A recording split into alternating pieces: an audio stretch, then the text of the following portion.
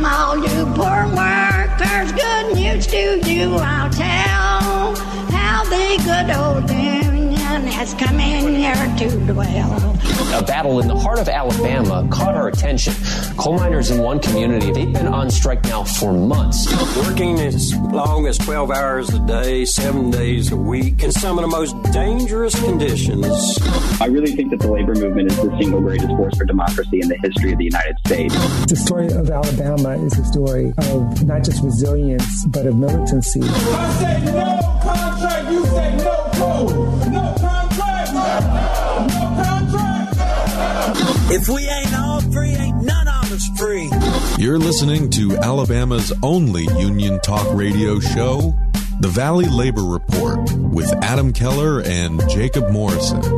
Hello, Tennessee Valley. This is the Valley Labor Report. My name is Jacob Morrison, here with my co-host and fellow agitator Adam Keller, and we are broadcasting live-ish, online and on the radio, from the heart of the Tennessee Valley, the Spice Radio studio in Huntsville, Alabama. The machinists in Decatur are gearing up for negotiations. A member of the bargaining committee walks us through their preparations and responds to some anti-union propaganda about union negotiations. We talk about some recent Alabama stats. We speak to a pro-labor Republican, and more on today's program. If you want to be a part of the program, we've got a phone number. You can call 844-899-TVLR. That is 844-899-8857. You won't be able to join us live today because this is a pre-taped show. We pre-taped this on Tuesday afternoon because we're going to be out of pocket on Saturday. But you can leave us a voicemail anytime, and we'll answer it. If you haven't gotten enough of us by the time that we wrap here on the radio, or if you just want to see what we're up to throughout the week, then you can find us online anywhere you find anything. We are on Twitter, we are on Facebook, we're on YouTube, wherever you listen to your podcasts, all at The Valley Labor Report. Just a reminder, your support keeps us on the air. Our single largest source of funding comes directly from our listeners. So if you want to become a sustaining member of the program, make a one-time donation, or buy our new hat, let's throw that up there for him, Adam, if you could, you can go to TVLR.fm. Navigate over to our store, get you one of those good hats, become a sustaining member of the program, make a monthly donation, all that good stuff. You can do all of that at our website, TVLR.fm. TVLR.fm. If you're a member of a union, you should get your local to sponsor the show. You can reach out to me for more details on that. So let's go ahead and jump right into it. Terrence Ireland is running for House District 2, for Alabama House District 2. He is a carpenters union member. He's a firefighter, and he recently received the endorsement of the North Alabama Area Labor Council, a regional body of the AFL-CIO representing thousands of working people in the area, and he is a Republican. So that's kind of interesting. We wanted to talk to him about his campaign as a pro-labor Republican in 2022. So he is our next guest. Brother Terrence, thank you very much for your time today. I appreciate it. Yeah, thank you for having me. Absolutely. So let's start with you personally. You know, you're a union member. It's something that's important to you and important enough to you as a Republican to put on some of your publicity materials, despite the fact that, you know, being a union member for a lot of people, especially in the donor class, in the Republican and the Democratic parties, for that matter, being a union member will do more harm than good among a lot of those types of folks. So why is your union membership something that you're so open with? Well, I think it's, you know, we need to be transparent on what we stand for, regardless of what kind of party you're running in. And I know that kind of when you kind of look at unions, a lot of people kind of look at more the Democratic Party is more union friendly. But as myself, as a Republican, you know, I'm union friendly and I'm also a union. So we see the eye on the same issues. Right.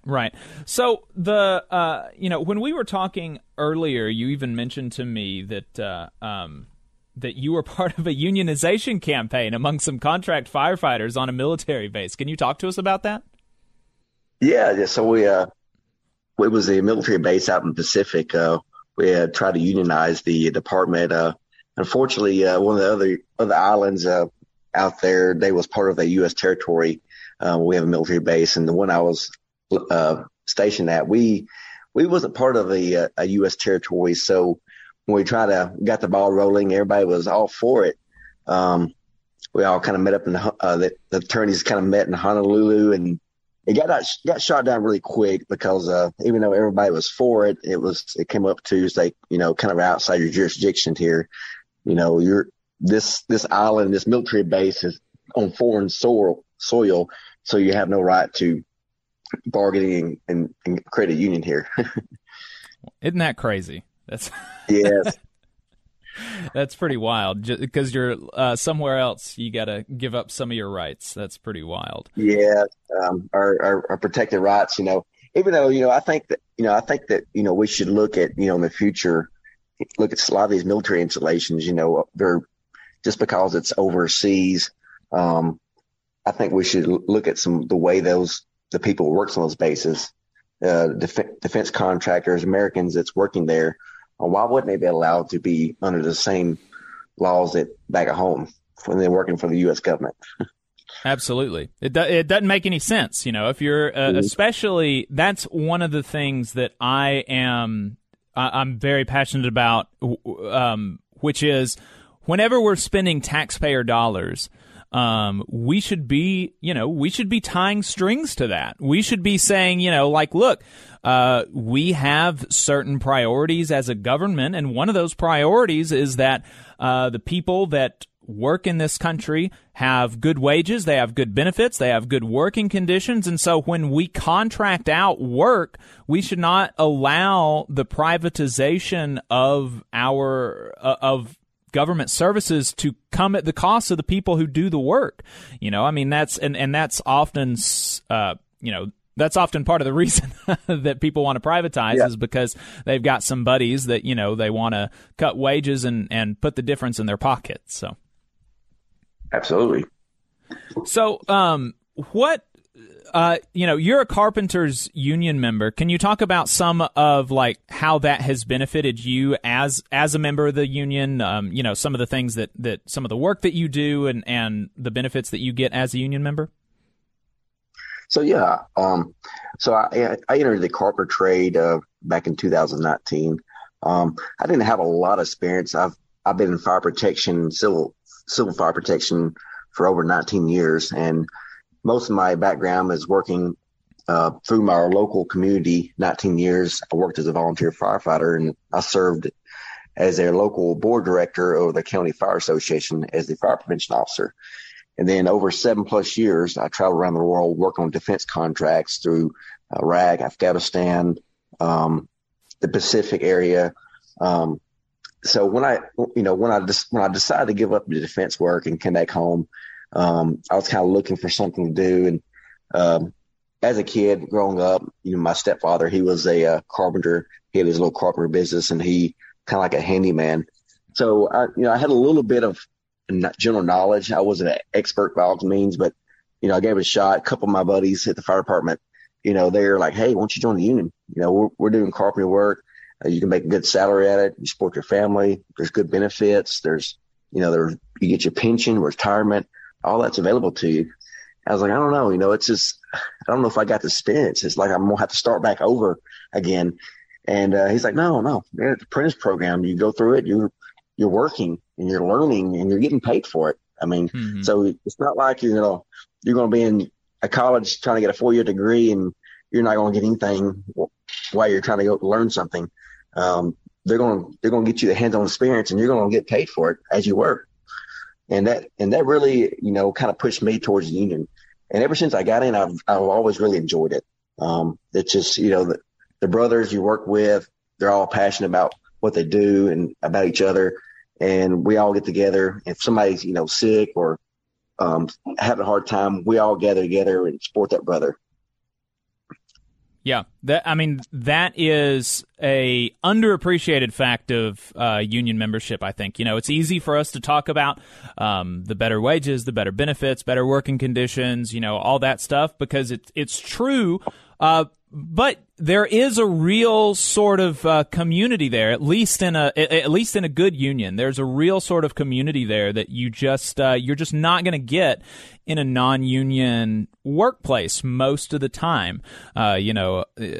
Bosses will want to talk about how their family, but really the folks that you work with, your brothers and sisters on the job, they're your family. And when you're part of a union, it really helps to drive that home, and you've got that sort of community there, even beyond just the material things like wages and benefits. And basically every time that we've talked, you've mentioned that that your support for those folks down in Bessemer who are organizing in Amazon, feeling like, they deserve some of the same things that y'all do, that UPS drivers make because of their union membership, because of their organizing.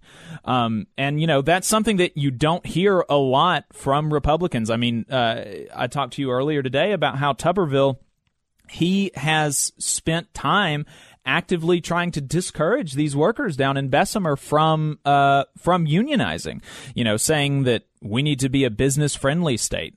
How do you see that as a Republican, but somebody who believes that workers should unionize, believe that workers deserve to be in a union, deserve the benefits that come along with that? How do you see that as a Republican, knowing that so many of your, people in the same party as you disagree on that?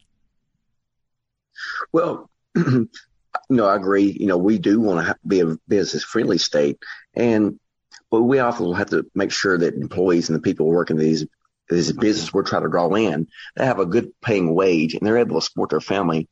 You can work at a normal business and work a 40-hour job, and by the time you get your paycheck and you look at it and you're like, and after you've already deducted your family insurance, which is, up there around $600-700 for family encourage for insurance, you going home with nothing, and you're still on SNAP benefits after working a 40-hour job, after you've paid your medical insurance. How can you survive on something like that? I mean, that's not very friendly, employee friendly. I mean, if a hardworking man cannot support his family working a 40-hour job, and he still have to rely on the government assistance. So I think there's a lot of times you look at the businesses and they're for profit more than taking care of their employees. And then there's a lot of people will blow smoke of, we're, family oriented company and we love our employees.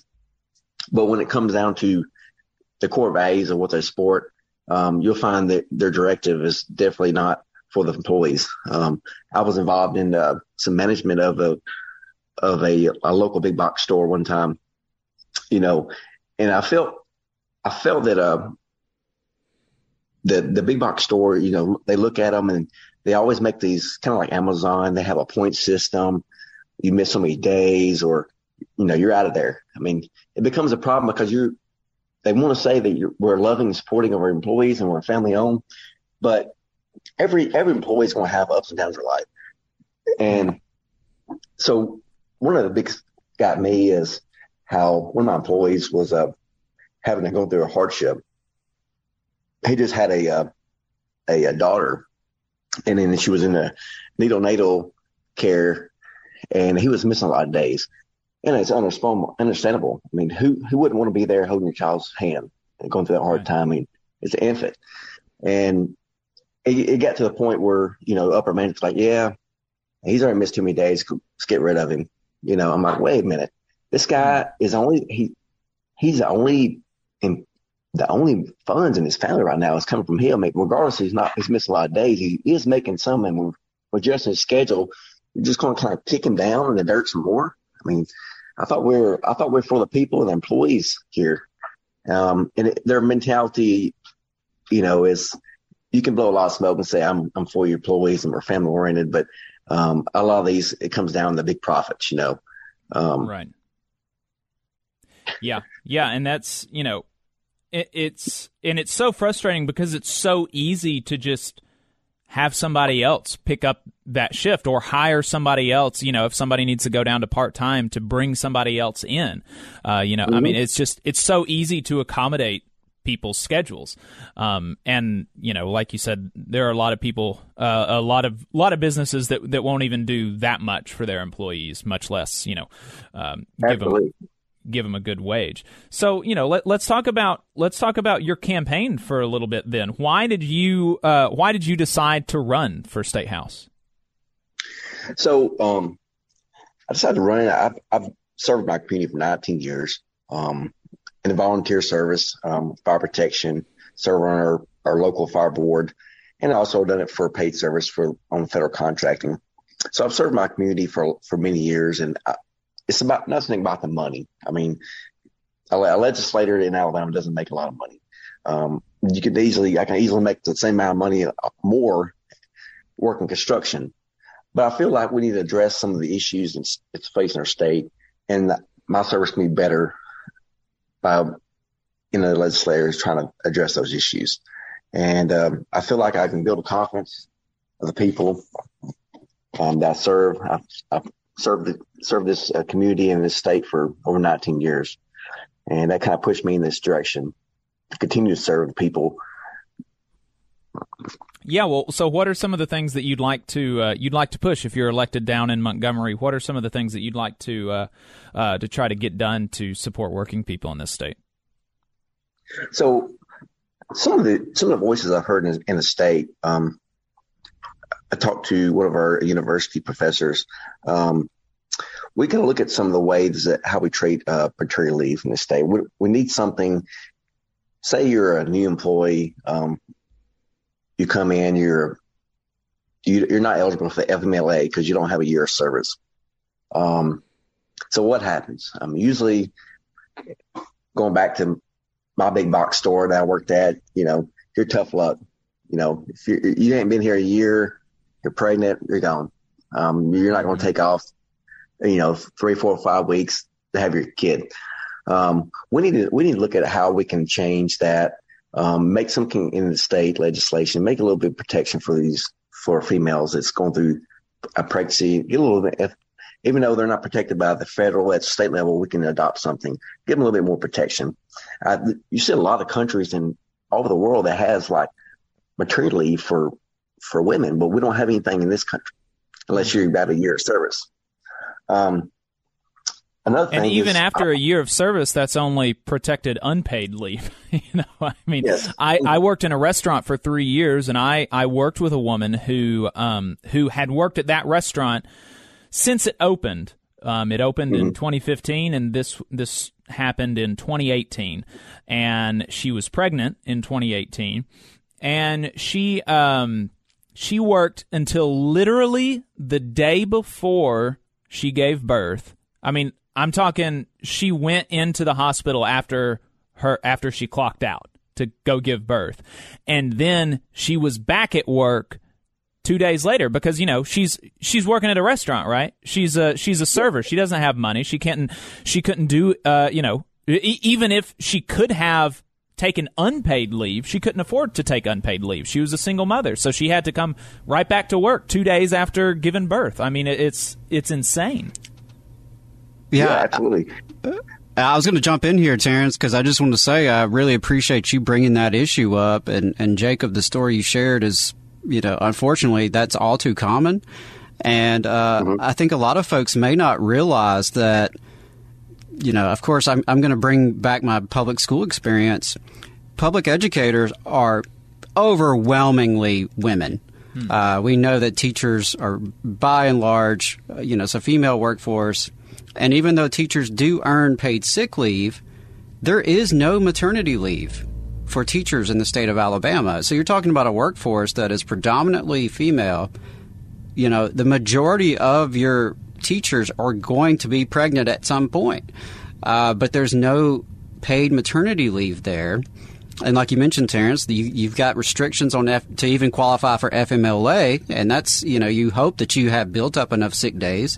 But, there are so many teachers out there who go into debt to the sick leave bank or who end up leaving the profession, either temporarily or permanently So, we hear a lot of discussion from Montgomery about recruiting and retaining teachers.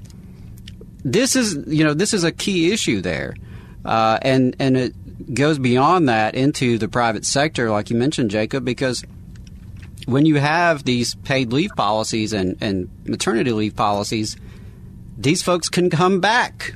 Mm-hmm. That's one less person you're going to have to train and get on board with your company.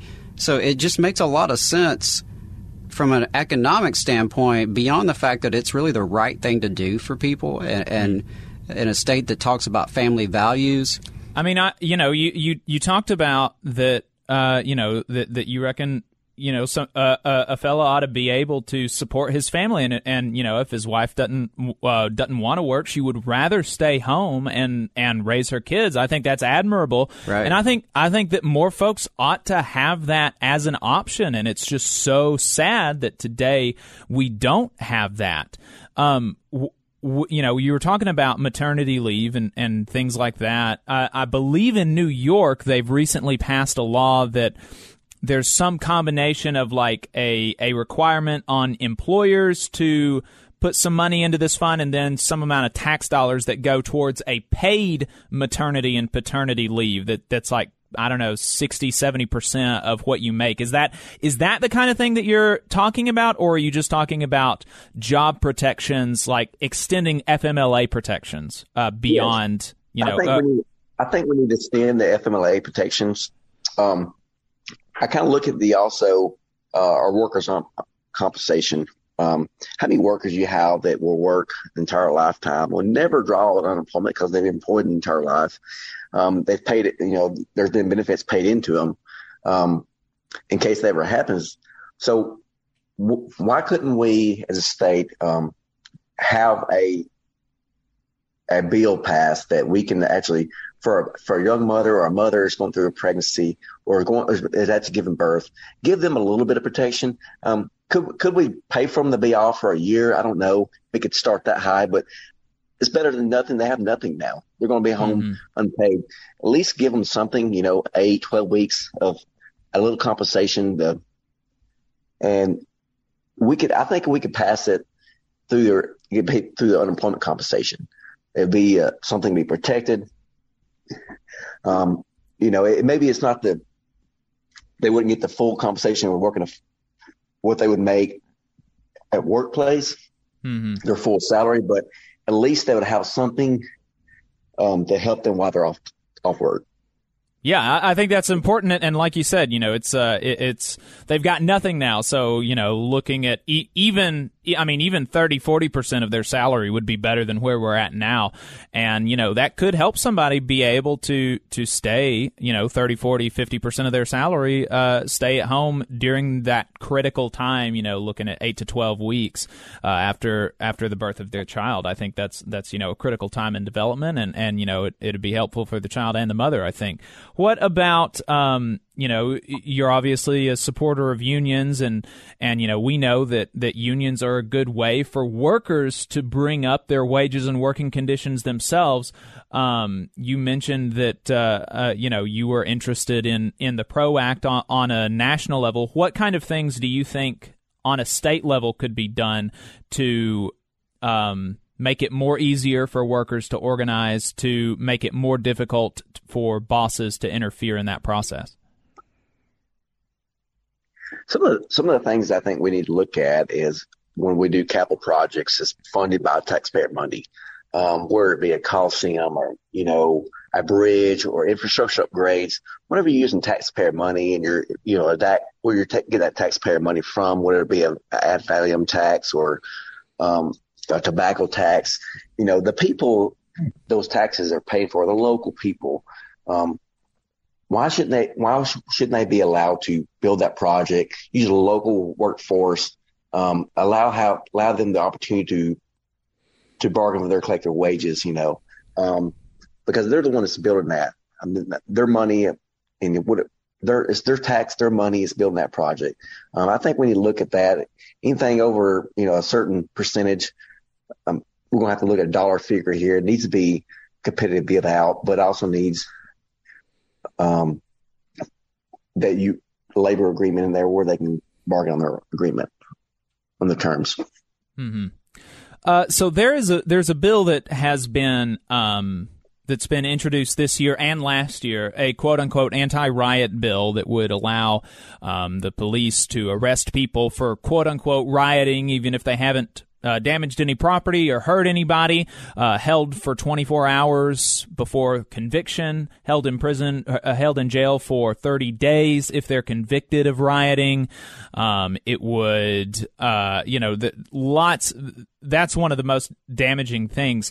But that just passed the state house a couple of weeks ago. Where would you stand on a bill like that? So I was reading the bill, and I think there's a lot of loopholes in there. I think, as generally when it was passed, it may have met good, but there's too many loopholes, and there needs to be fixed before that, because a lot of innocent people are going to be affected by that. Just by looking at the bill, it's kind of like a double-edged sword. You need to protect one side so both sides doesn't get cut. I understand the aspect of trying to protect the property in a city from violent protests. And when I say violent, we need to look at who's involved in the protest that's making it violent. We can't just generally say the entire crowd is a violent protester. Any Fruit Loop can just walk into the crowd and say, I'm part of the protest. But your actions of that person doesn't affect the rest of the protesters. So The bill I think it's premature. The bill is being proposed. There needs to be reworked a little bit more. Some fine language needs to be put in there, so we make sure we're not infringing on the protesters' rights. They're innocent. Yeah, I would agree that I don't support it, but I would say that I would actually be interested in going in the opposite direction. I think that, as we are moving towards instituting constitutional carry in Alabama, making it easier to concealed carry without a permit, I don't think that I'm necessarily opposed with that. I think that we should also move towards making it easier to speak in Alabama. So we're going to be, if constitutional carry passes the state Senate, we're going to be in a place where we can carry a gun without a permit, but if I want to speak downtown, I still have to have a permit. I mean, I think that's totally backwards. I think we should move towards, exactly right. Yeah, I think that we should be moving towards maybe a constitutional speech bill where we say that, make it easier for people to speak. I know that this is way down in on basically the other side of the state, but our brothers and sisters in Brookwood have been on strike for almost a year now, and they have had basically the entire time an injunction set on them where they can only have so many people on the picket line. At first it was 10, then it was 6, then it was 5, then they banned it completely for months. Now they can only have 2 people on a picket line. I mean, that's just insane. And that's the government saying, this is the state government coming in and restricting the rights of our citizens to speak and assemble. And, I think that we should be moving in totally the opposite direction from this anti-riot bill. So, you're obviously, you're pro-union, you're pro-worker, you're interested in making the wages and working conditions better for workers in Alabama. But, we just talked about this anti-riot legislation. Republicans in Montgomery, it seems to me, seem dead set on pushing these sort of divisive culture war issues like, saying Black Lives Matter protesters are bad and they're scary and all this stuff, talking about abortion, CRT, criminalizing protest. How are you going to push your caucus, the Republican caucus, if you get elected, to focus on these bread and butter issues about wages and working conditions and how our tax money is allocated and address them in favor of working people instead of trying to divide us on these other issues or even making things worse for working people on these economic issues? How are you going to how will you push your caucus to help working folks in Alabama? So all those things are very important issues, and this has been addressed on the state level and a national level. And as a legislator, and I think the general public and the society review, you have to take time to look at both point of views on that. if you start pushing at one point, you're going to make someone else mad on the other point. On the issues like that, we need to focus on moving forward about protecting the And is these actions here, how are they infringing on the workers itself? I'd like to address, the issues that comes up the most. There's a lot of CRT theories out there. And I believe, that in a general perspective, they should be able to express their views, just like it's a free speech. But at some point, where does it go where it can't be tolerated anymore? We need to look at those and say, hey, these people need to be able to express their views, just like we can express our views against those. And we need to be neutral in those conversations. All right. But what I meant to ask, sorry if I didn't, how are you going to, because it seems to me that there is such a focus on those issues at the detriment, at the exclusion of these other bread and butter issues, of wages and working conditions and helping make sure that, workers have the freedom to organize. How are you going to, keep people on track, basically, because there is such an interest in these issues that don't have a material effect on people's lives, I think. How do you think that, do you have any, and it is a long way away, but do you have any ideas about how you would keep your caucus, keep the people that you're elected with on track on the important issues that are going to actually affect working people? Yeah, so one of my biggest things I want to push is kind of upgrading infrastructure in the state. And we want to make sure that those are priority. There's a lot of issues in the state, like the CRT, religion. But what at the end of the day, what matters the most is the people that's going to be building this infrastructure, protecting their rights. That's the ones we need to protect. And also, that's what, when they're building these structures, their income, that's at the end of the day, they get a paycheck and they'll be able to support their family, regardless of if there's a protest over here. They're still protected at the end of the day. All right. Terrence, I appreciate your time. Thank you very much for talking to us. All right. Thank you. All right. That was Terrence Ireland. He is running for State House District 2 in the Muscle Shoals, Limestone County area. It kind of, his district overlaps those there. So we've been talking to him about his campaign, and we're going to go ahead and take a break really quick. And up next, we're going to be talking to Chris Mullins, a bargaining committee member of the Machinist Local 44 in Decatur, about preparing for contract negotiations. You're listening to the Valley Labor Report. Stay tuned. Support for this program also comes from the Iron Workers, Local 477. So if you are looking for contractors with lower than average EMR and TRIR, they tell me that if you need to know what those mean, then you will. Or if you need to supplement a workforce at any level for any amount of time, short or long term, if you need iron workers that come trained and certified at no extra cost, or if you need workers from superintendent down to general laborer, and you're looking to start work on a project, or you're unhappy with your current contractor situation, you need to call my friend Jeb Miles with the Iron Workers Local 477. They only work with the best in the business, vetted contractors, and can do all kinds of jobs, from roofing to steel and bridge erection, from welding to heavy rigging, from structural repairs to machinery alignment, and much more. They supply manpower on 4 of the 5 largest projects in North Alabama, so you know they're legit.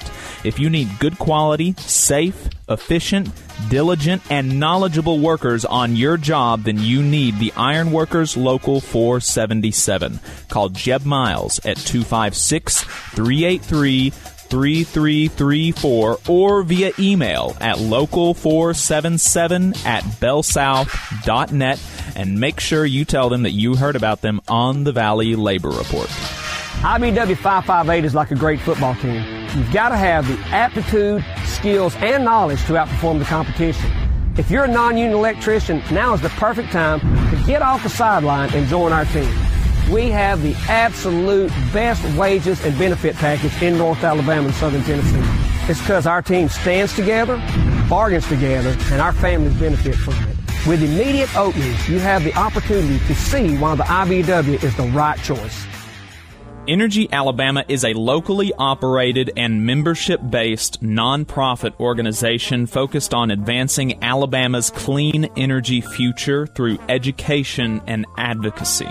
Many people in charge of infrastructure and building decisions simply don't know how viable clean and renewable energy is, and to that end, Energy Alabama has provided instruction to thousands of adults and tens of thousands of K-12 students across the state, and they are working hard to build careers in clean energy and help everyday Alabamians save money on their utility bills. Learn more about their work and how you can join at energyalabama.org.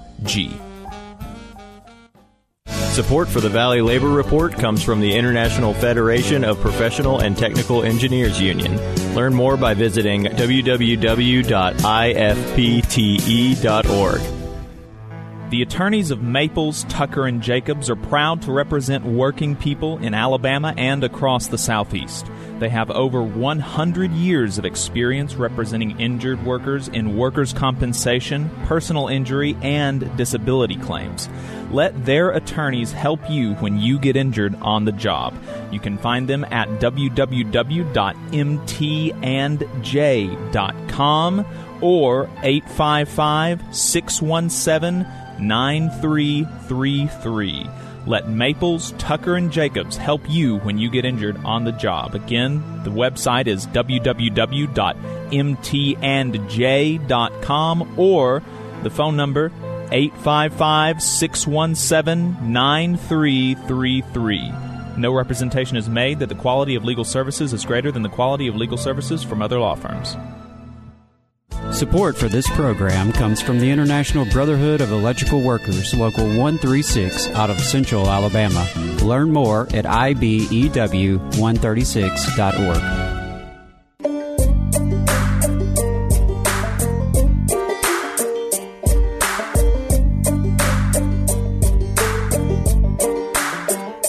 Labor creates all wealth. All wealth should go to labor. You are listening to the Valley Labor Report. My name is Jacob Morrison, and my co-host is Adam Keller. If you have anything to add to the program, you can give us a call. The phone number is 844-899-TVLR. That is 844-899-8857. This is a pre-tape. You won't be able to join us live, but you can leave us a voicemail, and we'll answer it on the next program. We've been talking to Terrence Ireland. He is running for House District 2, State House District 2 in Alabama, about his campaign, about his union membership, and what he wants to do for working people in the state. Up next, we are talking to Chris Mullins, Machinist Local 44 member, and part of their negotiating committee, about their preparations for contract negotiation. Chris, thank you so much for taking the time to join us today. Thank you. So, The United Launch Alliance is a rocket manufacturer in North Alabama, in Decatur, and they've got a stellar success rate. None of their rockets have launched unsuccessfully, and that is thanks to the efforts of the workers who are organized into the International Association of Machinists and Aerospace Workers, Local Lodge 44. We've been talking to them a lot over the last few months about ULA's vaccine mandate, their success in retaining membership, and they're coming up on contract negotiations. So I thought it'd be good to talk to one of the folks on their bargaining committee about that. So, Chris, let's start with this. Can you tell us how you were selected to be on the committee? I was nominated by my brothers and sisters, and an election was held, and I was part of the group of 5 to win, and that's how I was selected. So, a big bad union boss from across the country didn't come in and tell you who's going to be on the committee. Absolutely not. Our brothers and sisters select our committee. And so you're a worker. You're not somebody that is staff with a union. You're somebody who works at United Launch Alliance in Decatur, right? Yes, I am. What do you do at work? I'm a aerospace technician. Right now I'm currently working on the new development Vulcan for ULA. So building the avionics and propulsion systems. Awesome. Very cool. A lot smarter than me, I can tell you that. So walk us through preparing for negotiations. You know, you're elected. What happens next? What does that look like? Well, we're elected. We're sent to Florida for training for a week to prepare with the other sites, other members of the negotiating committee, which for the local lodge, with the IAM, we have the launch sites in California and the launch site in Florida, and us here in Decatur. All three of us will be together negotiating our contract here in about 30 days. What do you learn at the training? Actually, they put us through some pre-negotiating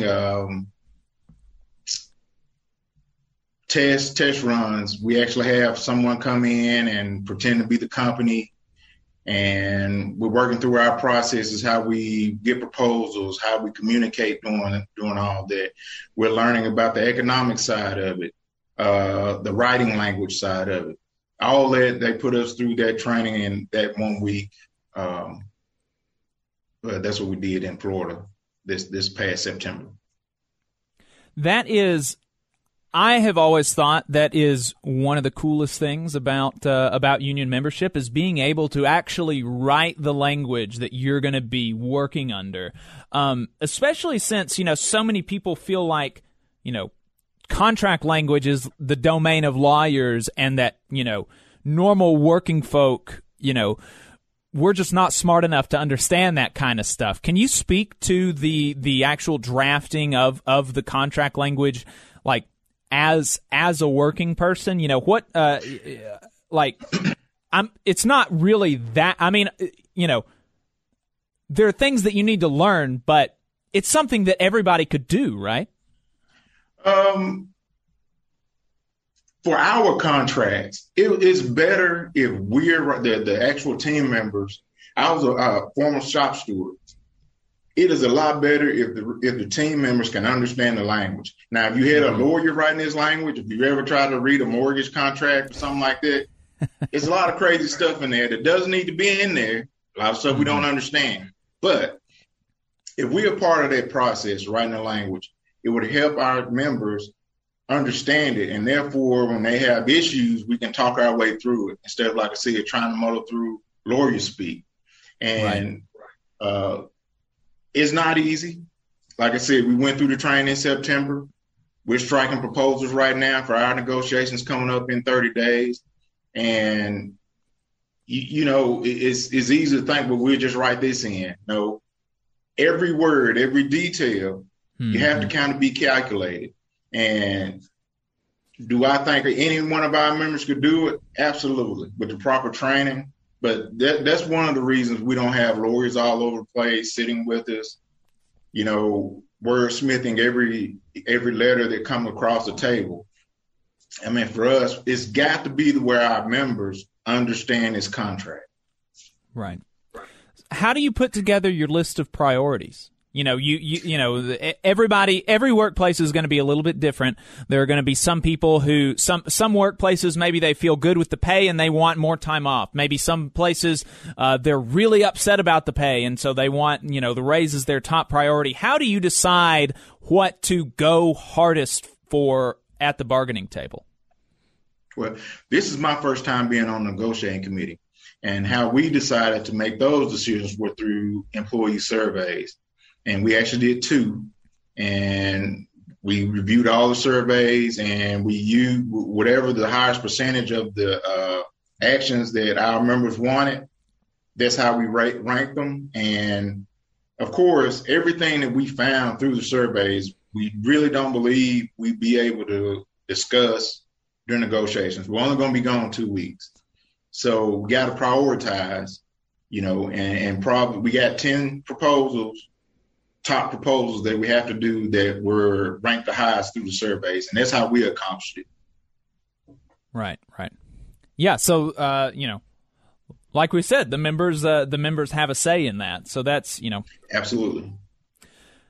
Strike preparations go right along with bargaining preparations. Obviously strikes are a last resort, but can you speak to why it's important to be prepared to strike, even if, y'all would hope it's not necessary? It would be great if you go to the company with the things that their workers need, and the company's like, okay, yeah, this sounds reasonable. Because I know y'all aren't going to the table saying, we want, $1,000 an hour, right? Y'all are coming up with things that are reasonable, that that the company could provide, and that would be good for the workers. And so in an ideal world, the company would say, okay, yeah, these are reasonable proposals. Let's go ahead and go with that. But we know that we do not live in an ideal world, and so sometimes you can come to an impasse. So why is it important to prepare for a strike, even if you hope you don't have to? Well, you don't want to. Our vote is on a Sunday, and strike starts at midnight that Monday morning. You don't want to be getting signs, getting bases of operations, getting a strike committee, a PR committee. You don't want to be preparing for those things the week before. We as a negotiating committee, we are on those things right now. Strike committee, line captains, base of operations, all those things have to be being put in place now. Because like I said, if you wait to the week of, it's too late. And that's the unorganization of it is discouraging to your people, for one, and not being prepared. And that you can't have it, because it's a difficult time, because we went on strike 4 years ago and we were prepared. But once again, the mindset changes for everybody in the body once you go on strike. And if the members see that the leadership isn't prepared, it's disheartening, and it makes it difficult for them to follow you. Absolutely. Yeah. It would be difficult for me to follow an unorganized leadership into a strike, knowing that, I'm going to be forfeiting a lot of my pay. Obviously, you get strike checks, but that's not going to be the same as your check from work. And so, you have to be, if not just for morale, you have to be Absolutely. organized, and you have to know what you're doing. Can you talk to us about what do those things mean? Strike captain, base of operations. We have a lot of people in the audience that are union members, but we also have a lot of people in the audience that are not union members. What do those things mean? Okay. Strike captain, strike committee. Like when we go on strike at midnight, who's going to be there? Who's assigning shifts? Who's going to be in charge of the people at the line? And the way we did it last time, we were 4-hour shifts. And of course, some people don't participate. Some do. And you still got to man the lines 24 hours, every day. So you got to have somebody in charge of making sure that stays organized as well. And right. Having a base of operations, we got to have somebody preparing food just in case someone is in that has a need for it. Somebody has to be in charge of those community services. Once again, lunch and food being prepared for the people out on the line. That's another assignment assigned to someone else. Like I said, it's several, the election committee, strike committee, the picket line committee. It's several different committees, and some of them, and for our group, are being combined because it'd be easier to work it that way. But as far as that, the strike and the picket committee, all this being handled right now, and we're preparing for it.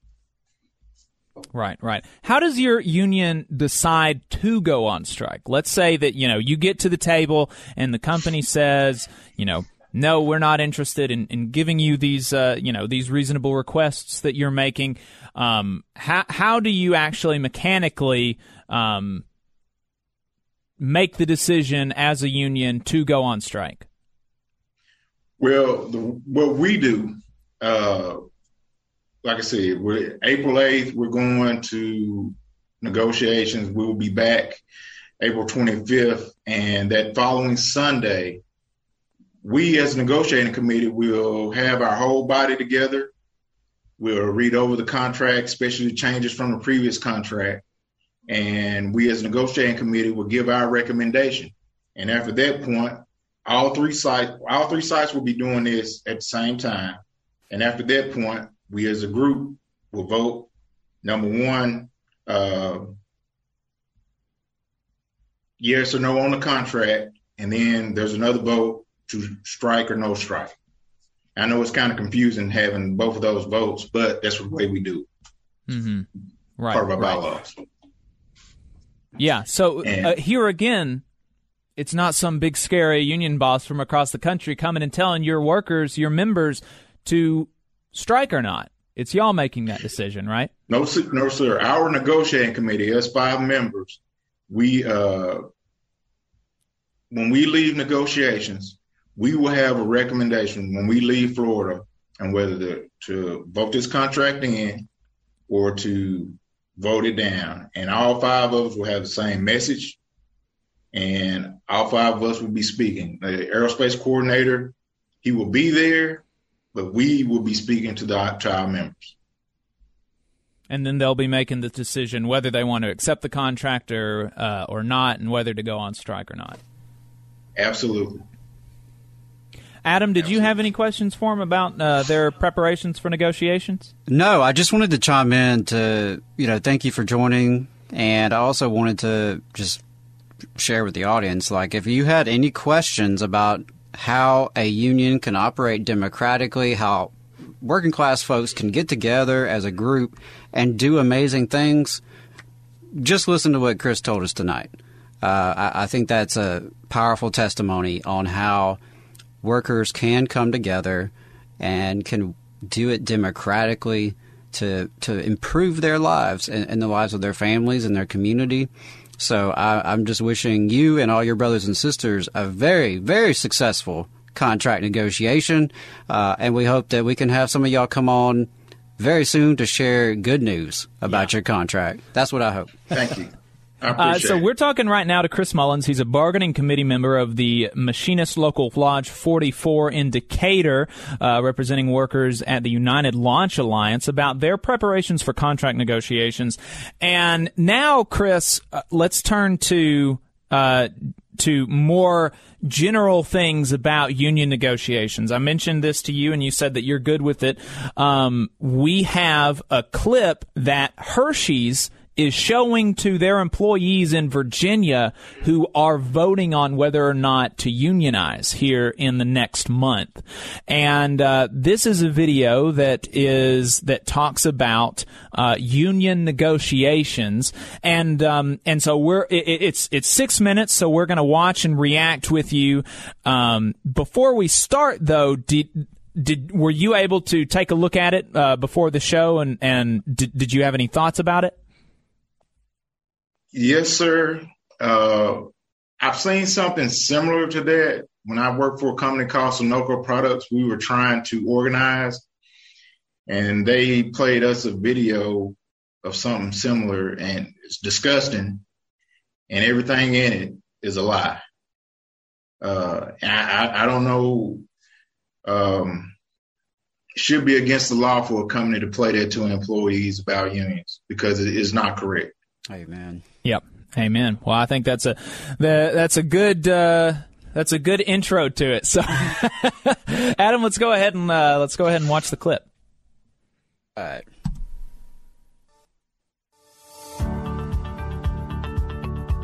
Jamie's dad asks her where she wants to go for her birthday dinner. She suggests the pricey seafood restaurant with the all-you-can-eat platter. Dad isn't too concerned about the price, but he's allergic to shellfish. He suggests the nice steakhouse that has a few seafood options, but Mom isn't a big fan of either choice. She reminds everyone that Jamie's new braces have tightened up the family budget. They compromise and go to the Chinese buffet. Nobody is very happy with how things turned out. Welcome to the process of negotiation. Collective bargaining, the technical name for negotiating a union contract, brings the interests of three parties to the negotiating table. Let's stop that right there really quick. And the employees. Just like Jamie's birthday dinner negotiation. Each of these... So...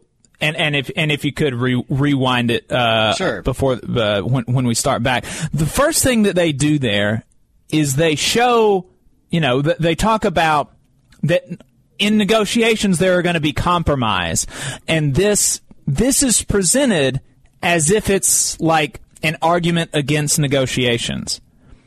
Like what is the alternative to negotiating your contract as a worker? It's being told what it's going to be and getting less as a worker, right? I mean, absolutely. That's just the idea that, okay, you're not going to get everything you want. Well, not getting everything you want is better than getting nothing that you want. I mean, it's absurd. It's also like as if you've never had to compromise as an individual worker without a union. I mean, every job I've ever had, I had a hell of a lot of compromises on my part. Yeah. Way more than the boss made. So I feel like I'm not unique in that. It's weird to see negotiation being a scary or damning kind of process when there is no alternative there. Yeah. The alternative is getting nothing. If you are not negotiating collectively, then you are getting what the boss gives you. Well, now, hold on, Jacob. You could kiss a lot of rear, and maybe you get in good with your supervisor, and you can get something that everybody else doesn't get. That's true. That's left unsaid. Yeah, but if you're a union, everybody gets their fair share, should be getting a fair share. Right. And I've been in that room where I get called, a non-union company, we get called in a big room.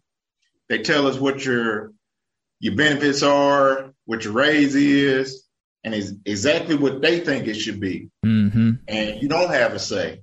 And now I have a say. And there's a difference. Right.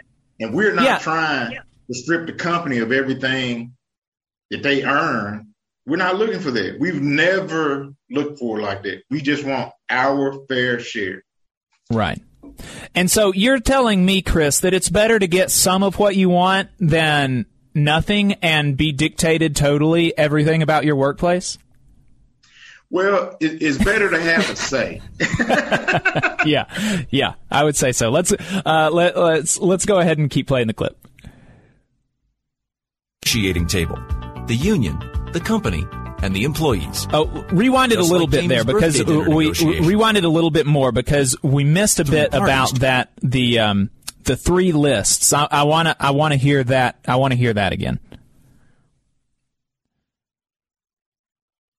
Bargaining, the technical name for negotiating a union contract, brings the interests of three parties to the negotiating table. The union, the company, and the employees. Just like Jamie's birthday dinner negotiation. Each of these three parties comes with a list of things they hope to get from the process. Okay, let's stop right there. So, Chris, you just walked us through how you create, as the negotiating committee, how you create your list.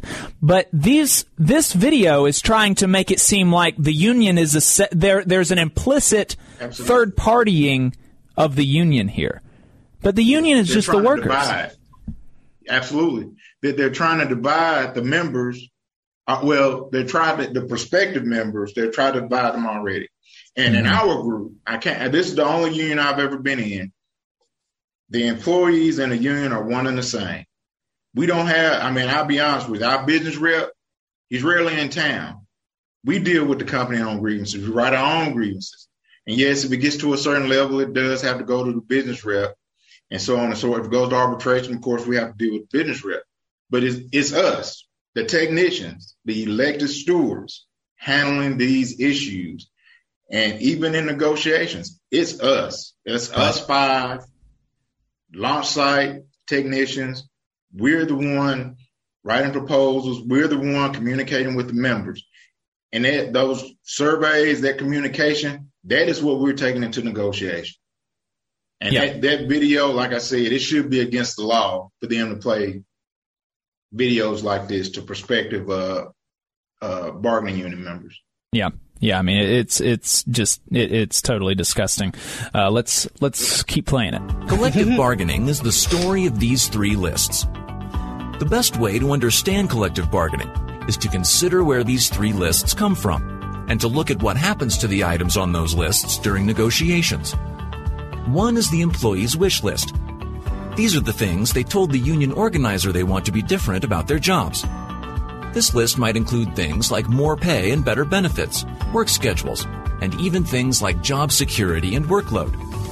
To get workers excited about all the possibilities with collective bargaining, the organizers ask workers to make the list of the things they want.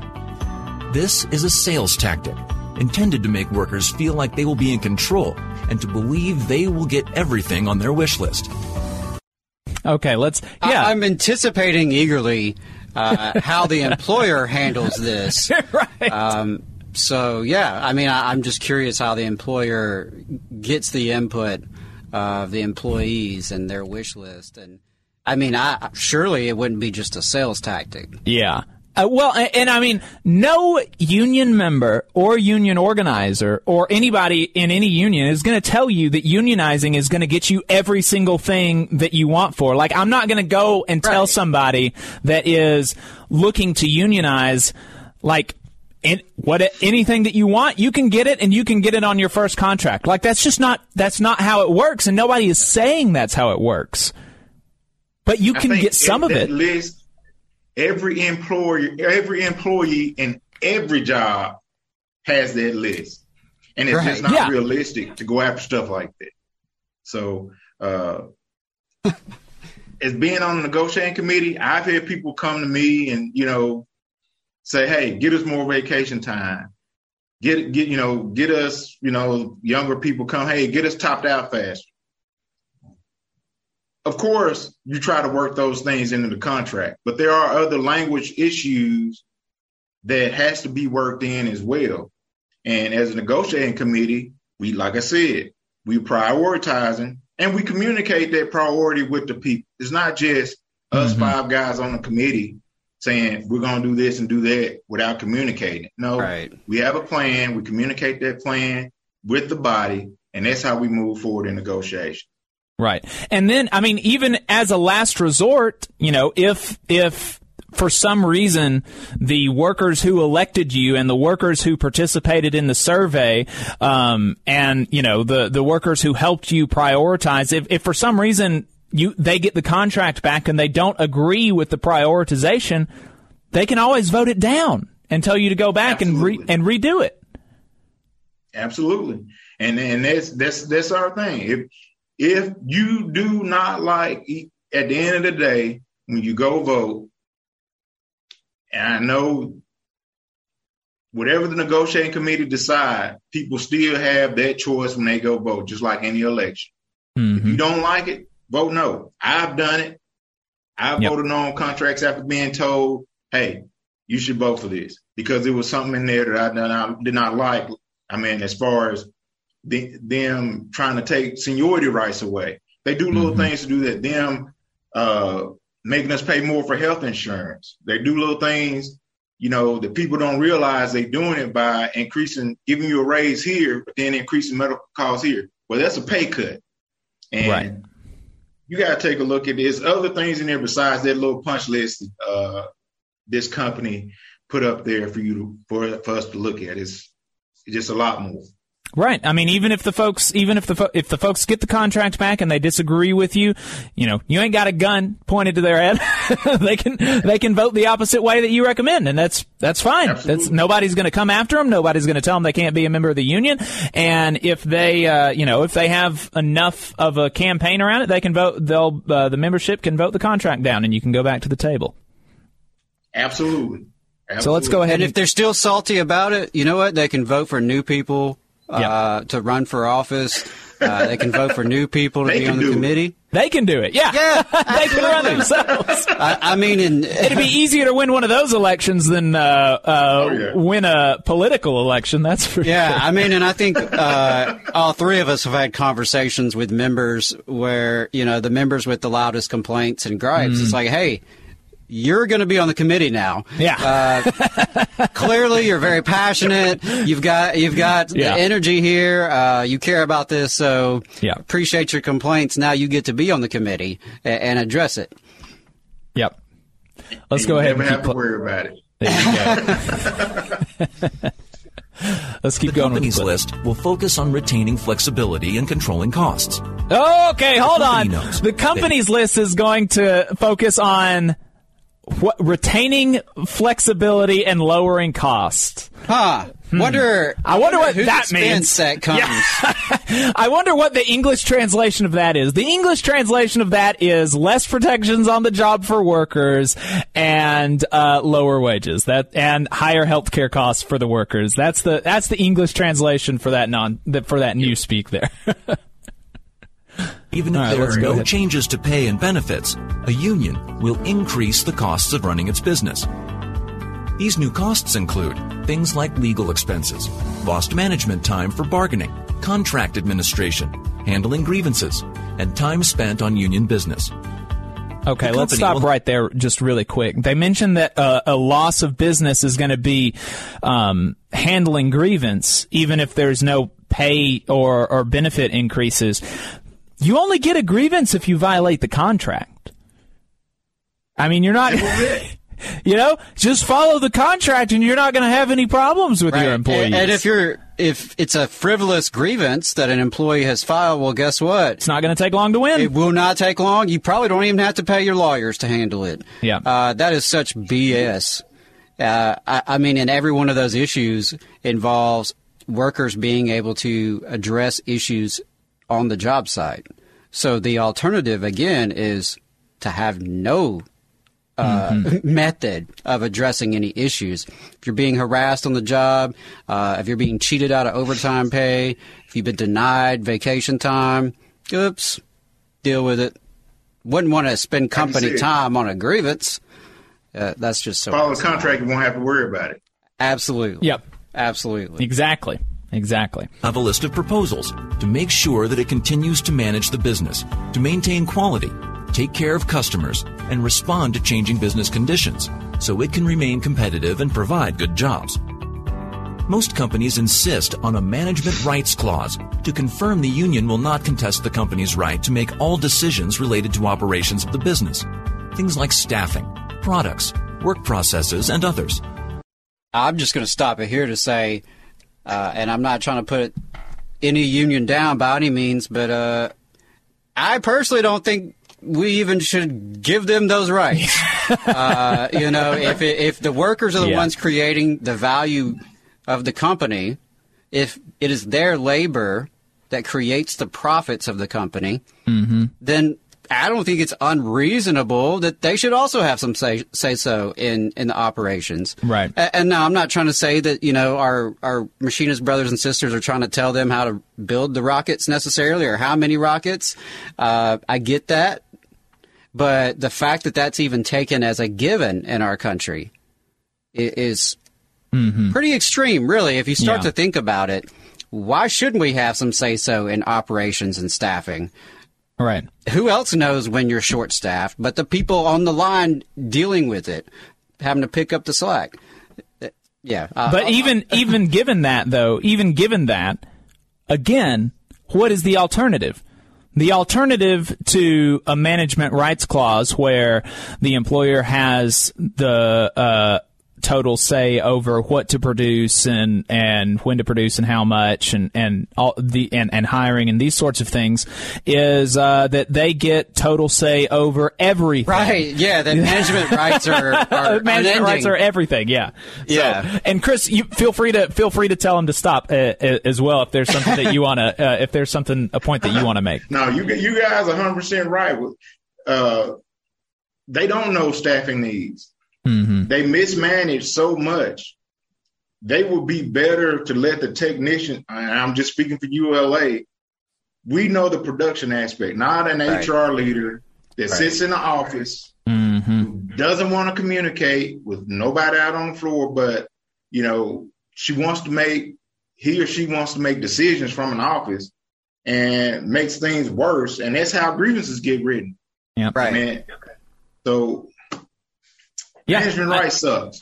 Yeah, there you go. Yeah, and I mean, I think you said that you're speaking for ULA. I think you can pretty confidently say you speak for any workplace, because every workplace that I've ever worked at, the people who do the work know better how much people need to be there to get the work done, and to get the work done in a timely and quality manner. I think that's a pretty ubiquitous complaint. I mean, that's a huge reason that we're seeing so many people in healthcare unionized right now, is because their boss either has no idea how many nurses you need to actually staff a hospital and staff it well, or they don't care. They don't care at all, and they just want profits. And I'm inclined towards the latter. But either way, there's a huge staffing problem in healthcare right now, and that's a big reason that, so yeah, management rights suck. The third list is the unions. Before we get to this list, it is important to remember how a union changes the relationship between the workers and their company. If a union is voted in, the union becomes the exclusive representative of the employees to the company. The union will try to negotiate a contract with the company. Although workers may be asked to approve or reject a contract, the contract is between the union and the company, not between the company and the employees. The union's top priorities are important to understand. Well, who the hell is the contract for? Then? Yeah. Do you any comments on that, Chris? Like I said, total ridiculous. I mean, the employees and union, they're the same thing. Mm-hmm. It is in Decatur, and it is in Vandenberg, and it is in the Cape. What does it even mean if the contract is between the union and the employer? Oh, but workers have total say to vote the contract down. I mean, what is it? What kind of nonsense is that, Eve? It just doesn't follow. Right. I think it's one of those where they just try to barrage you. I mean, at the same stuff that hopes some of it sticks in your brain. Along the same lines, we could say that the corporation, we can use ULA as an example. Oh, well, ULA as a corporation is getting between me and my relationship with Tony Bruce, or whatever the hell his name is, the CEO of ULA. ULA is because ULA is this corporate entity in the same way that the union is the organized group of workers. We wouldn't say that ULA is getting between me and my relationship with the boss. That's nonsense. ULA is the boss. Yeah, I tell you what, as a school teacher, I had assistant principals getting in the way of me talking to my principal, who got in the way of me talking to HR, who got in the way of me talking to deputy superintendents, who got in the way of me talking to the superintendent. Oh, by the way, we couldn't talk to the school board members who put the superintendent in there. So, yeah, don't give me this crap about the union coming in between anybody. And you know what? And like you say, Chris, you can testify to how it is in Decatur. If it's not that way in your union, in your environment, then that's an issue for you to organize around and to make your union better and make it as democratic as it needs to be for you and your brothers and sisters. It's not a reason to just throw out your union or unionization overall. Because even in the most undemocratic unions, you still elect your local president. Right. It's still more democratic than a non-union workplace. Even a mediocre or a bad union is generally going to be better than none at all. You always elect your local officers, and you never elect your boss. And for me, I mean, that's the end of the discussion. That you have control. Even if maybe it's not optimal, even if maybe it's not as much as you would want, there obviously, because unions are human institutions, humans are flawed. There's going to be flawed iterations and there's going to be flaws in every union. And so you can always make it better. But the fundamental thing is you elect your local officers, you get to approve or not approve your contract, and you don't get to elect your boss. You don't get to, and in a non-union workplace, you don't get to have any say in your working conditions. And so, that's it as far as I'm concerned. But let's keep going with the clip. It is a business. It must protect its own interests. The union's interests have nothing to do with what workers want. To make money, the union collects money from its members. To make sure it gets paid, the union will propose a dues checkoff clause. This clause means union dues or fees are deducted from workers' paychecks, just like taxes. The union will also ask for and charitable contributions and any number of other things that you can do at just about any damn workplace. Mm-hmm. You can put money in a college savings account out of your paycheck. You can put money to United Way out of your paycheck. Any place I'm familiar with that did offer payroll deduction for union dues, that's the way it was. So, it's not some, far-fetched idea. Or some kind of special little privilege. And as if it's even like a difficult thing to implement. Right. Like it's not. It's not. As someone who was kind of involved in that for school districts. The way I explain it to people, if the dues come up, we got organizing, we got education that's available to all our members. We do community outreach. Our dues pay for those things. Our dues pay for getting prepared for strikes. Mm-hmm. Our dues pay for getting training for negotiations. Those things are important. Without those things, we would not be able to do nothing that we're going to do here in 30 days. And that is sit down and negotiate a good contract between the company and our brothers and sisters to continue to build rockets. If we didn't have those dues, you would not be able to do this. Mm-hmm. Simple as that. That's right. For super seniority, so its leaders are the last people to get laid off, regardless of their skill or time employed. The union will also ask. Okay, let's stop on the super seniority. Super seniority, and I was talking to David about this. For one, again, its leaders, the union's leaders, are elected.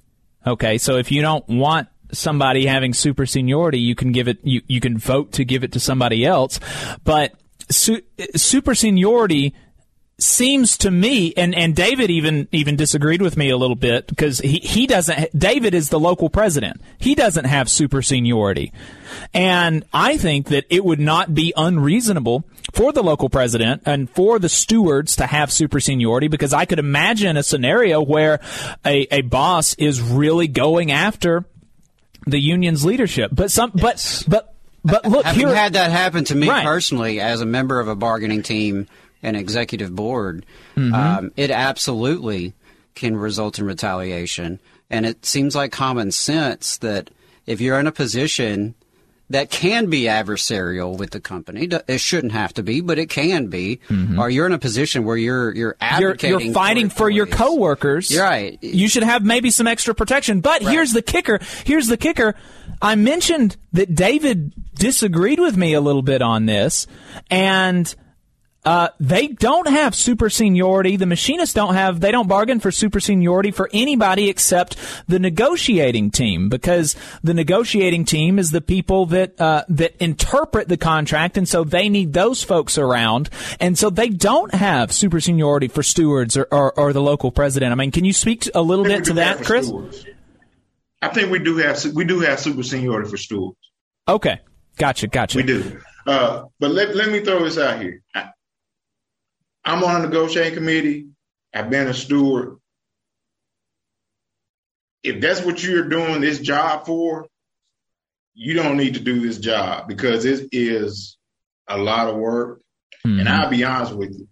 If there was a layoff and it got to me on the seniority list, I don't think I could live with myself that I would stay and let somebody with higher seniority be laid off and I stay. I would not be able to do that. Mm-hmm. And I think a lot of my brothers and sisters that's on these committees would feel the same way, even though it would hurt. Like I said, harvest is plenty, labor is a few. We don't have many people working within the union. We need to have everybody in there. Somebody else will step up. But to me, getting laid off out of seniority, that's not what we're about. That I struggle with that. Right. But here again, because your priorities are given by, that's not something that the union has to bargain for. If the members are really against having super seniority, guess what? They can vote for a contract that doesn't have that. They can vote for a negotiating team that knows that that's not a priority of the membership. And that's, again, because they want to, the bosses want to make you believe that the union is a third party, that the union is different from the workers. And that's have not this true. set formula that they apply to every kind of industry, every kind of workplace. And that's just so not true. Yeah, I mean, this video is being shown to Hershey's workers, and it's not even a special video for Hershey's workers. It's literally a Labor Relations Institute stock video. That's not, you'll notice that they don't mention Hershey and they don't mention BCTGM because it's a generic union video. They don't even have that. They didn't even pay for the premium package to get their own video made. I mean, this is just like bottom of the barrel stock stuff here. Mm-hmm. Like I said, I saw this probably about 25 years ago, something they actually had real people. It wasn't animated. Yeah, and we've shown some clips. Was it from Lowe's or Home Depot one that was similar to this?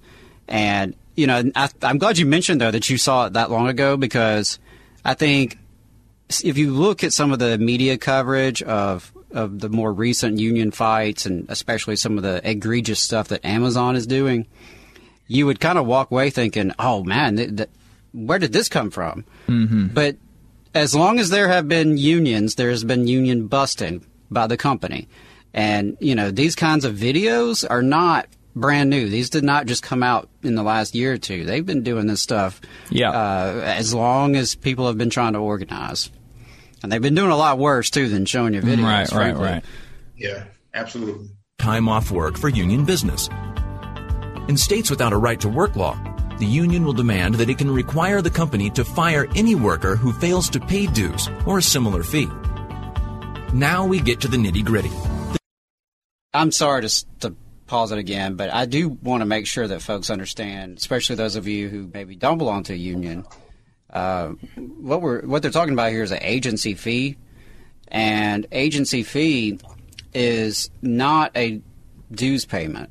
You are basically reimbursing the cost to the union that is provided in terms of the services you get.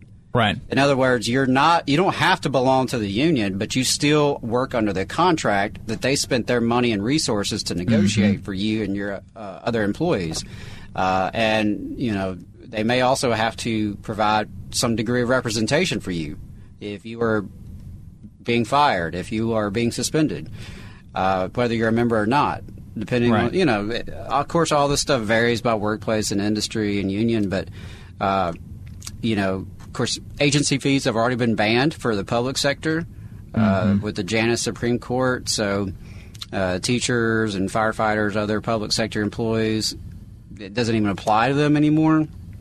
But frankly, it was never as bad of a thing as they've made it out to be. Right. Because if you're paying, if the union is spending their dues dollars to negotiate a contract and to provide representation to employees, and you get to benefit from that without even being a member, you trying to take a free ride here, that's not an unreasonable ask that you have to pay a smaller fee than the dues amount to try to reimburse for the cost. And you'll notice that they said the union will ask that.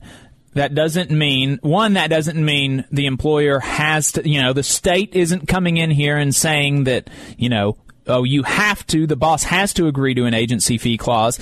And because the union is the workers, if the workers at a certain workplace feel really strongly that they don't want to require people to pay an agency fee, they don't have to.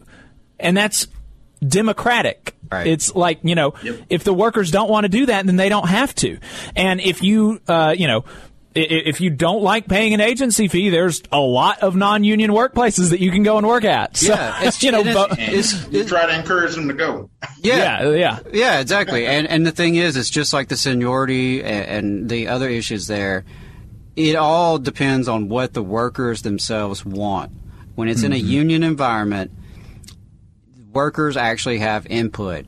And if the input's inadequate, they have the opportunity to organize to make that input adequate. And I think that is such a key difference here, because non-union workplaces, nobody's asking for your opinion about seniority, about who gets laid off when. Nobody's asking your opinion about any of this. You know, one of the things we've heard a lot about in terms of anti-union arguments, and I ran into someone the other day at work who said, yeah, you know, unions are cool. I like unions. They've done a lot of good things. But the bad thing is, you know, everybody has to be equal, and, you know, hard workers get paid the same as lazy workers. And, okay, again, you as the workers in a union have the opportunity to organize around whatever your priorities may be. And if you know, if you're in a situation where maybe there's a reason for you to have some kind of performance metrics or some kind of incentives, whatever is right for you and your colleagues. Right. That's something you can bargain for. That's what you can work for. So, I mean, it's just a mistake to generalize like that and assume, well, that's just the way it is with a union. Well, no, it's not. It's the way it is with non-union workplaces, that you're not going to get any damn opinion at all.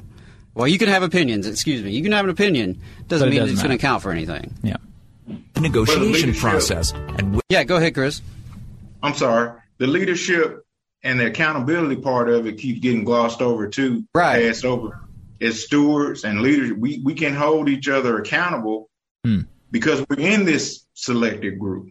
Right. And we do have scabs, you know, people that ain't paying dues, that have the audacity and have no issue when something happened and they need a steward, have no issue coming to the leadership to come help them, you know, and it ain't right. Yeah, absolutely. I don't want to get on that soapbox. I'm glad you mentioned the accountability part, because, again, even in a less than ideal union situation, there is a level of accountability there that you do not get for your management, and you don't even get for your government, frankly. Right. I mean, if you're a member of a local, you have more opportunity to vote out, you know, bad or mediocre leaders in your union than you'll ever have to vote out crappy school board members or city council members. Your vote's going to carry more, and you're going to have more of an opportunity to make a difference, as opposed to whichever candidate gets the most donations. Yeah. Where these three lists get hashed out. The company and the union sit down at the bargaining table, each with its list of proposals. As the two parties negotiate, the union will fight first and hardest for the items it must have to be successful as a union. Dues checkoff, union security if legal, super seniority, etc. The company will fight first and hardest for what it requires to be successful as a business, such as the flexibility to run the business efficiently and control costs, and a management rights clause to minimize union interference.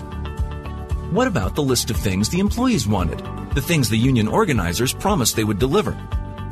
The union will try to get some of these items too, but when push comes to shove, union negotiators have the exclusive authority to give these things up to get what the union needs. The most important thing to remember is that there are no guarantees in collective bargaining. There is no guarantee the parties will ever reach a contract. Employees could get more, they could get less, or they could end up with the same deal they had before the union got in and have a new obligation to pay money to the union. And what about the things unions like to talk about when they need workers' support? I'm just going to stop it there to say, if the workers end up with less, okay, obviously that's a problem for the union, but also the employer clearly asked for that, right? I mean, it's like they kind of pretend they're not even part of this whole process. If wages go down in your next contract, well, I mean, whose fault is that? Right, that wasn't the union's idea, right? I mean, clearly the company pushed for that. So it's a really interesting way of like deflecting blame And, they were mentioning, they talked about how, the union is going to fight first and hardest for dues checkoff and, maybe higher wages get left off. As if, just because it takes 2 bullet points to say, one, dues checkoff, 2, higher wages. As if because it takes up the same amount of space on paper that it requires that it's even remotely equal. Dues checkoff is nothing. That's, a company will agree to that, and it's not. There's no issue there. It doesn't cost them anything. It's just good administration. And if they are giving you a hard time about that, then clearly they're just trying to screw with the union and hurt their membership intentionally. I mean, right. Yeah. I'll be honest with y'all. This will be my 4th contract, and it's not a big an issue. Our dues are calculated, 2 hours of pay, on average. It's not a big issue. Right. Mm-hmm. Yeah. Things like dignity and respect. Neither party is even required to discuss these, and you won't find either in union contracts. Unions want you to believe. Okay, hold on. So you're not going to find, it is probably true that you're not going to find, quote, dignity and respect in a union contract. But, that wouldn't even mean anything.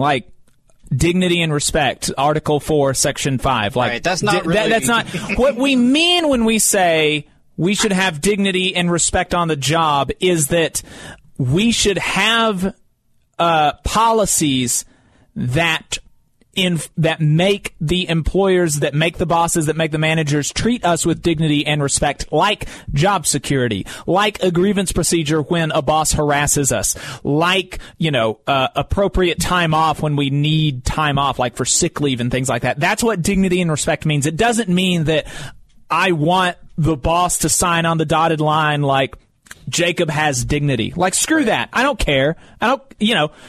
That doesn't matter. I want the things that dignity means. And notice they didn't. Again, they're kind of putting themselves separate from this process. They're the employer. Should they wish to treat their employees with dignity and respect, by all means, they have every right to do so. Mm-hmm. Putting abstract values in contract language is not the same as actually doing it. Right. Workers have power. That if the company doesn't agree to the union's demands, the union can call a strike. And that can happen. But if you strike for economic reasons, which is what collective bargaining is all about, you can be permanently replaced. Unions often threaten companies with strikes during negotiations. But in many cases, unions will also use the threat of a strike against its members to pressure them to accept a contract the members don't want. But why would a union pressure its members to make a bad contract? The truth is, the union is the only party that must get a contract to get paid.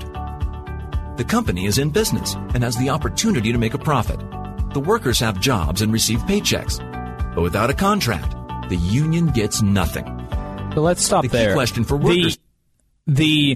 They're talking about strikes as if this big scary union boss from halfway across the country is going to come and tell you that you have to strike. There are going to be risks when you take a strike, and that's why it's important. And like Chris, I'm sure that when y'all have your strike meetings, there are discussions about the pros and cons, and people are weighing the risks of going on strike, right? That's not a decision that your union or that any union would make lightly, right? Our next union meeting, March 26th, and that's a week before we leave to go negotiate. That's going to be a hopefully a wrap. If those when the survey discussions will come into place, the communications on where we are on our proposals, there'll be many discussions between now and that vote, so everybody can make a good decision. And once again, the negotiating committee, the 5 guys, we will have a recommendation. And it's not, it's not going to be easy. I don't take it lightly that if I got to come back and tell a group of people that I work with, friends of mine, we need to go on strike, because I know how it affects their family. Mm-hmm. But it's not our business rep or the president of the IAM coming down and say, hey, y'all don't need to go or y'all need to go on strike. It's going to be the employees. We're the union. We make that call. Right. And why is a strike effective? A strike is effective because y'all are the people that actually do the work. And so that can push a company to give you more of the things that you want. You know, it's going to hurt a little bit in the short term, but in a lot of cases, it can get you a really big benefit. And of course, because it's going to hurt in the short term, that's why you have those discussions. That's why you have those meetings.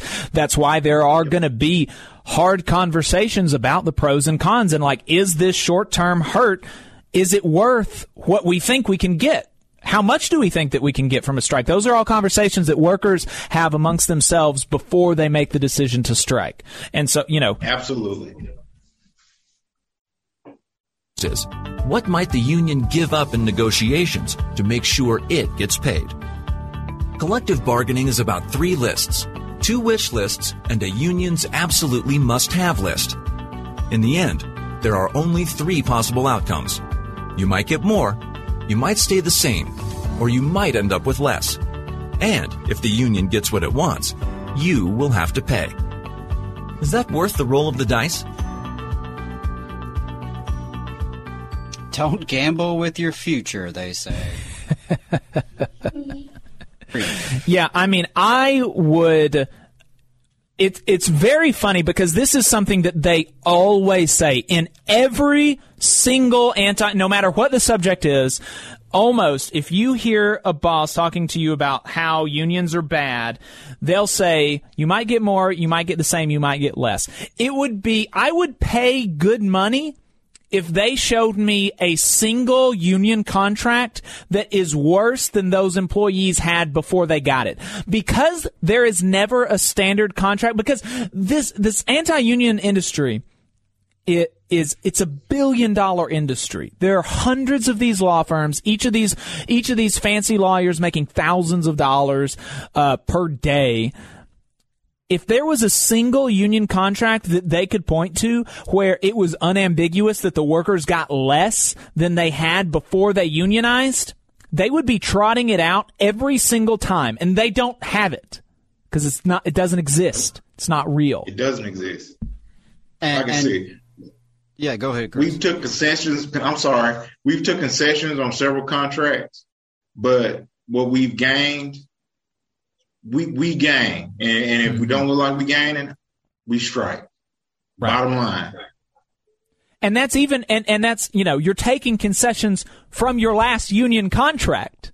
You're not taking concessions from before you unionized. It's always been better than before it was organized, or that's taking concessions from one contract to another is a totally different thing. Maybe or at the hands of bankruptcy court, at the hands of bankruptcy court, like our right? Brothers and sisters in Brookwood, where that played a role in the contract and the problems they have with their contract.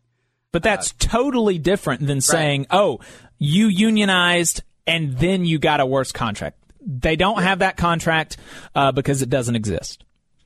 No. So one time I heard a salary person. He was talking about healthcare insurance. And he said, he made a statement, it was around contract time. He said that if we wasn't organized, our insurance would be cheaper than theirs. And I asked him how much his costs right now. And what he had, which our salary people are not organized, was costing more than what I had. So I said, how does that make sense? And it didn't make sense. We are in a better position because we are organized labor. Simple as that. Yeah. Chris, thank you very much for your time tonight. I really appreciate it. Do you have any closing thoughts before we let you go? No, I appreciate the time. Again, like I said, my name is Chris Mullins. Anybody can contact me, and if they got questions on this, I do the best I can. And I appreciate the time you guys gave me today. Absolutely. Yeah, enjoyed it. All right, yeah, we've been talking to Chris Mullins. We've been going through an anti-union video about collective bargaining with a member of a union bargaining committee. And folks, you don't get more of a direct response than that. So we appreciate his time, and we appreciate your time listening. We're gonna take a quick break, and then we're gonna come back with one more announcement before we wrap up the show. You're listening to the Valley Labor Report. Energy Alabama supports consumers and is a leader in advocating for them. They have been able to successfully fight off utility rate increases in the state, reduce fees for electric vehicles, increase electric vehicle infrastructure spending, and they secured a $100 million refund by Alabama Power after the utility overcharged customers for fuel. To learn more about their work advocating for customers and to join the fight, go to energyalabama.org. There's a lot of talk about a shortage of workers, but that's not the case with IBW 558. We have provided our customers over 3,000 workers and performed over 3 million man-hours in a pandemic year. With 8,000 OJT hours, 900 classroom hours, OSHA 30, and a state license, our members receive the equivalent of a master's degree. That's what makes IBW 558 the right choice for your electrical needs. Look us up at Facebook or at IBW558.org. The attorneys of Maples, Tucker, and Jacobs are proud to represent working people in Alabama and across the Southeast. They have over 100 years of experience representing injured workers in workers' compensation, personal injury, and disability claims. Let their attorneys help you when you get injured on the job. You can find them at www.mtandj.com or 855-617-9333. Let Maples, Tucker, and Jacobs help you when you get injured on the job. Again, the website is www.mtandj.com or the phone number 855-617-9333. No representation is made that the quality of legal services is greater than the quality of legal services from other law firms. North Alabama DSA is looking for folks to work for a better North Alabama. They prioritize mutual aid, municipal activism, and union solidarity. Contact them on social media or dsanorthalabama@gmail for more information. Support for this program is provided by the International Association for Machinists and Aerospace Workers, Local Lodge 44 in Decatur, Alabama. Learn more at iamaw44.org. Hometown Action is a proud sponsor of the Valley Labor Report, and we're here to help keep you in the loop on the assault on your right to protest, picket, and peaceably assemble in Alabama. The anti-protest bill is back this year, and it's as bad as ever. There is huge interest in building worker power and increasing unionization in Alabama that has corporations scared. Don't let their influence on our state legislators become another tool to arrest striking workers and union supporters. This racist bill is especially problematic for black organizers and unnecessarily gives law enforcement broad discretion to define even small peaceful gatherings as a riot. Tell your Alabama legislators to say no to House Bill 2. We've set up an easy way for you to do that. You can go to hmtn.link/HB2 where you'll find more information and an email template you can use right from your smartphone. That link is hmtn.link/HB2. You'll also find more info on social media at Hometown Action. We're the nurses, firefighters, and claims representatives that help keep our government services running. We respond to natural disasters. We care for our nation's veterans, and we investigate discrimination in the workplace. We are federal and D.C. government workers, and we are proud to serve the American people. Working in more than 70 agencies across the government, we know we can fulfill our mission because our union has our back. Learn more at afge.org. Paid for by the American Federation of Government Employees, AFL-CIO. Support for this program also comes from the Mid-South Council of Retail, Wholesale, and Department Store Union. Learn more at rwdsu.info. Come on, you poor workers, good news to you I'll tell, how the good old union has come in here to dwell. Alabama's only Union Talk Radio show. You're listening to the Valley Labor Report. My name is Jacob Morrison, or as they are calling me in the YouTube comments section now, Dollar Tree Patrick Bateman. And my co-host is Adam Keller. If you want to weigh in on anything we've been talking about, feel free. You can give us a call, 844-899-TVLR.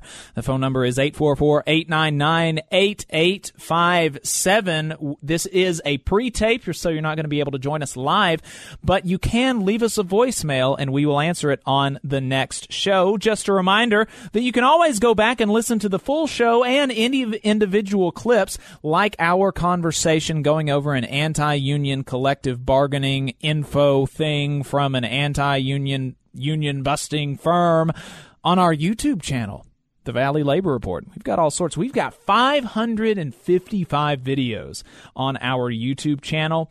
All very good stuff. Lots of good interviews, lots of good educational segments, debunking anti-union propaganda. Lots of good stuff. So we're... And I'm going to take this chance to plug some of the Amazon coverage from this time last year or so. You and David did a great job interviewing folks from the Amazon warehouse and folks involved in the Amazon campaign. So as workers there finish up this vote, check out some of those clips. Check them out from a year ago. See how the whole thing started. Exactly. So we've not got a lot of time left here on the radio, so we're just going to plug one more thing, and then we're going to go ahead and get out of here, and that is Lee Baines III and the Glory Fires. Many people are saying they are the best band to ever come out of Alabama. Lee was instrumental in pulling together that fundraiser that we did last year for the striking miners. He put in so many hours of preparation, not to mention doing the show for free. You know, that's like how he makes his money, at least part of it. He works in the construction industry outside of that. But, he's a hell of a guy. His music is great. And we could not have raised $75,000 for their strike fund last year without him. And he's got a new record that is coming out in August that you can finally pre-order. Pre-orders are up now. They announced it with a profile in the Rolling Stone. So y'all had better go and read that article in the Rolling Stone. The title of the article is something like, Lee Baines would like it if you sang along with this one. It's really great. I loved the article. It was really good insight into the making of this album and into how he makes his music. And then go and pre-order his album. It's going to be great. And while you wait for the full album to come out, you can listen to the single that he dropped, God's a Working Man. Now, I'm definitely a fan of their heavier and punky type stuff, but as you could tell from our selection of intro music, I also love a good sing-along song. I grew up in an evangelical church where we really prioritized singing of hymns and gospel music, and as I grew out of my, younger rebellious teen phase, I came back to my love of Southern gospel. And so I'm just as likely to listen to Southern gospel songs as I am anything else now. I love it. And I love being able to sing along with it. And they're saying that several of the songs on this record seek to do just that. And the process got started in Lee's mind about having songs that are easy to sing along to, because a student asked him after a show if he ever wrote songs for the purpose of a crowd singing along to a song. Asking that because that's what so many people in the labor movement in the last century did. They'd have like a whole union hall singing along with a song. As an act of solidarity, there'd be singing on the picket lines. And we've actually seen like a minor resurgence of this in some of the teacher strikes and things like this.